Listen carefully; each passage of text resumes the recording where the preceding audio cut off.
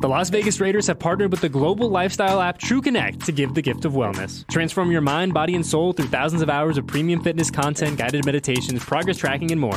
Visit tcfree.fit to redeem 1 free year of TrueConnect exclusively for Raider Nation.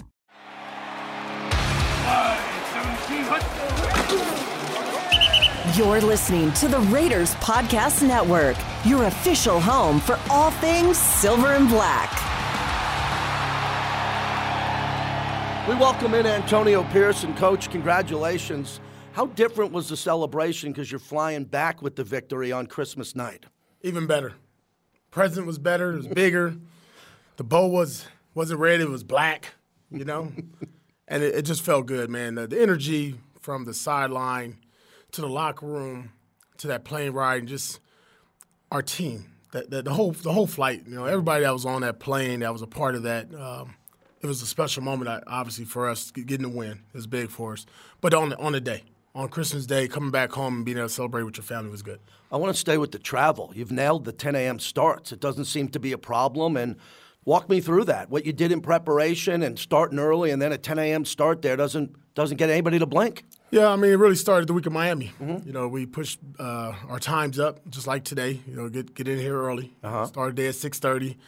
We'll be on the grass at 10 o'clock, which is the same time that we'll be playing. And we've done that pretty well. You go back to that Miami game, we were up 10-7 in the first quarter. We started fast.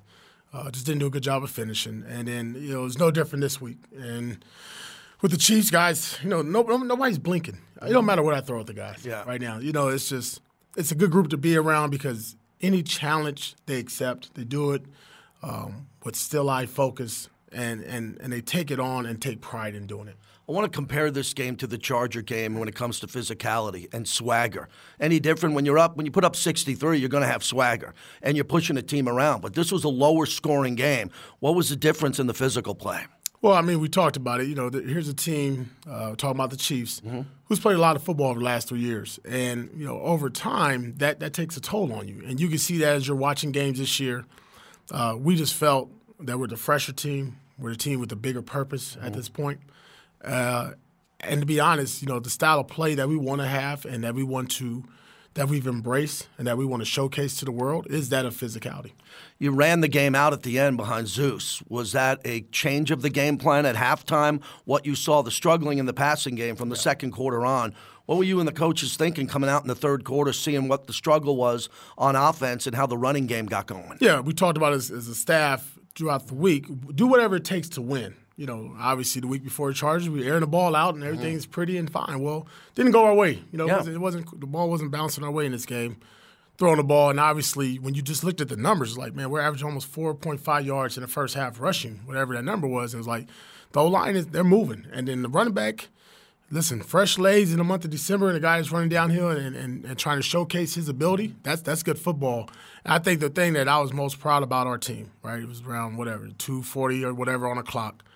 I said, man, they can't have the ball back. And we talked about that early in the week. Do not allow them to have the ball at the end of the second quarter and the fourth quarter. And when you saw those two runs by Zeus and the way our O-line and the way our sideline exploded, and then have the best formation in football show up for three straight plays, that's what it's all about. And you mentioned that about Aiden. That was a great way to end the game. To get him right for this game, if it turns into a high-scoring game, is it more timing with him, reps this week in practice? What are you looking to do with him? Yeah, same thing. I mean, you know, it's one of those deals like – It's rookie quarterback. You know, we're going through ups and downs with them. We're all doing it together.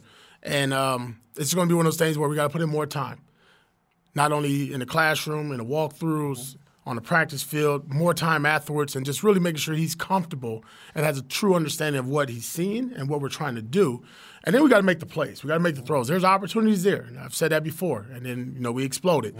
And there's going to be opportunities this week. And we just got to make the plays. We have some really good football players when they have the ball in their hands. It's Aiden's job and Bo's job and my job to make sure we get the ball in those guys' hands. Emotionally, we're getting to know Jack Jones, and you know him since high school. We know Max, he's everywhere. Tell us more about Malcolm Kuntz, the human being, the player, and the man, because I think the rest of the league, all these shows that don't know him are now starting to talk about him, and they're trying to find a backstory. Yeah, listen, I mean, he's a quiet assassin. Is he? You know, okay. He even walks through the building. You got to kind of like, where's Malcolm? And then, you know, boom, here he is. But he has such a burst and such a – now his presence is showing up a little bit more. He walked through this building. Yeah, got it out. I mean, shaking that hair in the neck, man. It's good to see. Listen, you knew at some point somebody on our D-line or on our defense was going to match Max Crosby's ability to rush the passer. Mm-hmm. When you're getting full slide protection to him, 2-man, 3-man, chips, anything you can think of to try to slow 98 down, you got that one-on-one matchup, man. Come on, take advantage of it. And he's done that the last 3 to 4 weeks. Now, I know the last 2 weeks has really shown up, but if you watch, he's been around the quarterback and hit him. Starting the Jets game, go back to that one. He had a good job. He did a good job in that one. But he's a very explosive player. He's really found who he is. And I think we found as a staff what he does well. And that's gone hand in hand and the production is there now. One more thing about Kansas City. We sat here a week ago and talked about these misdirection plays. And many times coaches in this building said, we know, we just can't stop it. You did. Everyone, we talked about the discipline with your eyes. What did you notice when they tried to get cute, when they were trying to run a little misdirection, and how you knew about it ahead of time? Yeah, I mean, and I said it in one of my press conferences, you know, they have 1 million of them. You don't know which one's going to come, but you know it's going to come at some point. And I'm telling you, it's cliche, and everybody, man, do your job. What are you supposed to look at? I'm supposed to look at you? I look at you. I'm looking at that shield? I look at that shield. I'm supposed to talk to the mic? I talk to the mic. Just do that. Right.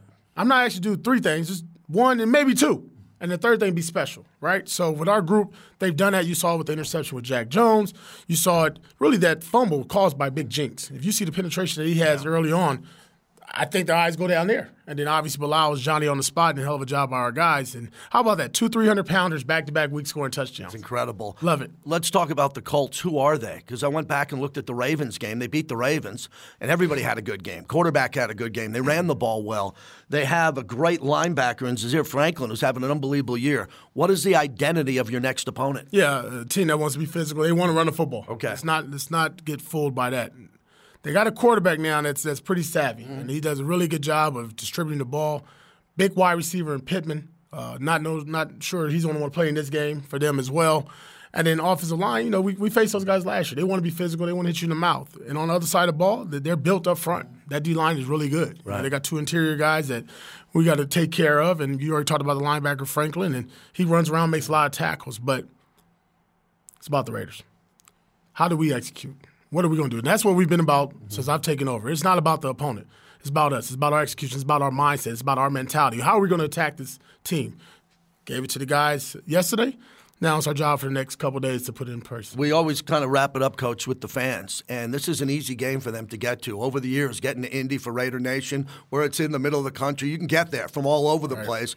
Have you noticed how invigorated the fan base has been as you're walking around your life here in Henderson and Vegas? Can you share a story or two about the fans and your interaction? Oh, yeah. Yeah, they're out in full force now. Raider Nation, they'll find you. They'll find you. I guess I've been on TV a little bit too much, but it's been great, man. And I've embraced them. They embraced us, the organization, back and forth.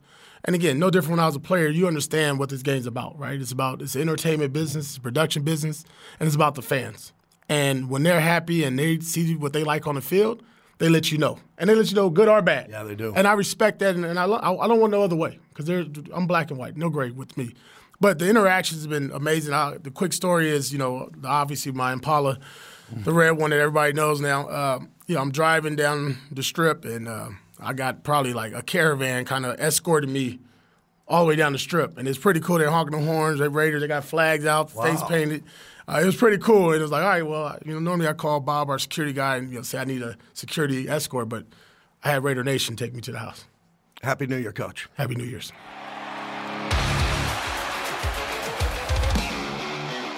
Thank you for listening to the Raiders Podcast Network. For all things silver and black, download the Raiders app and visit Raiders.com.